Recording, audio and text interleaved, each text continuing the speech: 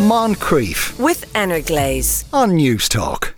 Now, for the first time ever, the top restaurants in the world is in South America. It's Central in Lima, and it's in the just published list of the top 50 restaurants. Lima has more spots than any other city in that list. So what's going on there? Mark Moriarty is an award-winning chef and presenter of the Off-Duty Chef on RT, and he knows a bit about this. Afternoon, Mark. How are you? Has cuisine in Peru been kind of developing for some time? I think the marketing behind it has definitely been developing. It's an amazing place to go to. A lot of different cultures, melting pot, particularly Lima, and amazing ingredients. And then there's a couple of different types of cuisine in Peru. So you have obviously the seaside, then you go into the Andes Mountains, which are some of the tallest mountains in the world, and then you go into the rainforest. So all those parts of the country produce different types of food. In the last few years, you've started to see kind of Peruvian cuisine pop up in New York restaurants, in London restaurants. Don't know if it's quite made it to Dublin yet. Keep an eye out for that.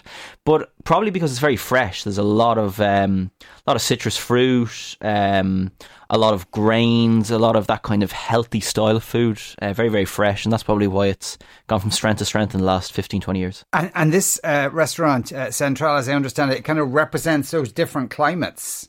Yeah, so it's owned by a husband and wife, Virgilio Martinez and Pia Leon. So Virgilio's a lovely gentleman, quite a quiet guy, and I think the brains of the operation is Pia, his wife. She kind of runs the show.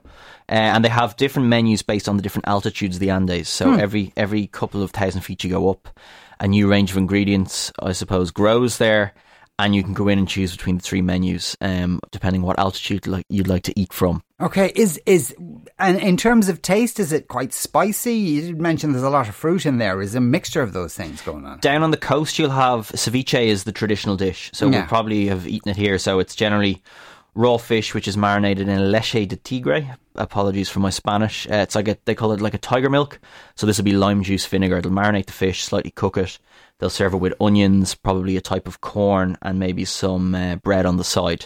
It's quite delicious. When I was there, you ate a lot of it, but it's quite acidic on the stomach. Yeah. When you go up into the mountains, then there's a lot more meat.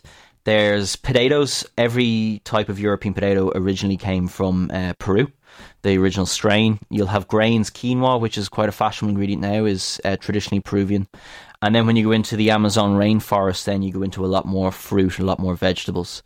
So that's kind of as you go across the country, the different styles you go through. Yeah. Crikey, that's extraordinary. Now, fried guinea pig is a traditional meal there?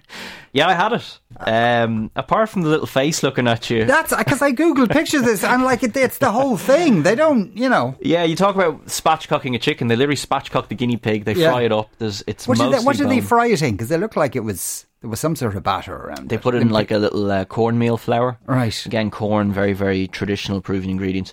They fry it up and they literally serve it to you looking at it. Now, I covered it in loads of acidic things and it was quite tasty. It tastes like chicken or rabbit or anything like a lot of these things. Everything tastes like chicken, really. But it does seem to be now. Obviously, there's always marketing behind these things, and blah blah. But it seems as if Lima, it's not just Central. There's a number of kind of high end restaurants now. In Peru. I think Gaston Acurio was the original Peruvian chef. Astrid y Gaston is the restaurant. You've got Maido, which is a Nikkei cuisine, which is the Japanese influence on Peruvian ingredients. You've got Virgilio in Central, which is very traditional, almost Inca style food.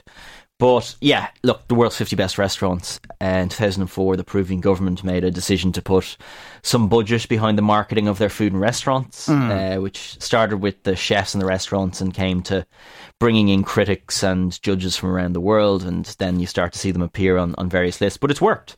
You see it in Australia. You've seen it in Denmark, which has had a massive explosion. Like, who would have thought 20 years ago Denmark would have been a culinary capital of the world? Hasn't quite happened here yet, but there's definitely a collection, I suppose, in the last 10 years of chefs in Ireland coming together and promoting the Irish restaurant product as opposed to individual people doing their own thing. Yeah, but can that happen internationally? Can you have a lot, that like suddenly Peruvian food becomes hot, pardon the pun, but and so you'll get chefs in different countries importing that into their menus. Yeah, absolutely. And part of the gig with the 50 best restaurants is once you're on the list, you start to have collaboration meals. So chefs will fly down to Peru and create what they call a four hands dinner in the Peruvian restaurants, and then they'll fly to Australia and they'll do one in, say, Attica in Melbourne, or they'll fly to Geranium in Copenhagen, and you start to see it becomes a club at the very, very top. And what was it Anthony Bourdain said? He said, yeah, you know what, the chefs, a lot of them know it's not all quite true, this top restaurant list, but they all want to be part of the party. Yeah. Well, of course, yeah, you don't want to be left out of it. Now, I understand you nearly ate in Central, but you had the opportunity to do it, but you decided not to. Yeah, I was booked in on the Saturday night. We were doing an event in Lima on the Monday, and then I was standing in Croke Park at the All-Ireland Football Final in 2019. It was a draw. It went to a replay, and I realised the replay was on the Saturday I was supposed to fly, so I told the organisers that something had come up in work, because my poor dad was looking at me saying, you can't miss the final. Miss Central, ended up getting on the plane Sunday morning. I was down there Sunday afternoon, because the time travel works well going that way. Ate in Mido that night, did the event Monday in Lima, was back on the plane Tuesday, and at the time I was working in the greenhouse, and I was back there Wednesday morning, not knowing what time or where in the world I was. Wow.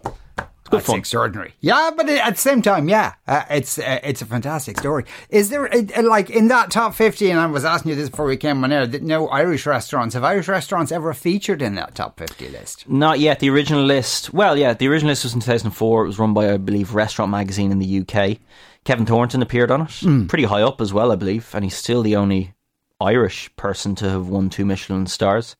Then it was bought by William Reed Media a few years ago, and it's become this big international thing. They now have 50 best bars. They've just launched 50 best hotels. So we don't have a restaurant on the list, but I can assure you, having eaten in many of these restaurants around the world, there are restaurants in Ireland that are far and beyond better quality than some of the restaurants on the top 50 list. Yeah. No, I completely believe that. All, kind of faux patriotism aside, because there's the added ingredient is bullshit some of the time. You said it. Mark, thanks a million for coming into us today. That was Chef Mark Moriarty there. Moncrief, weekdays at 2 p.m. with Energlaze on News Talk.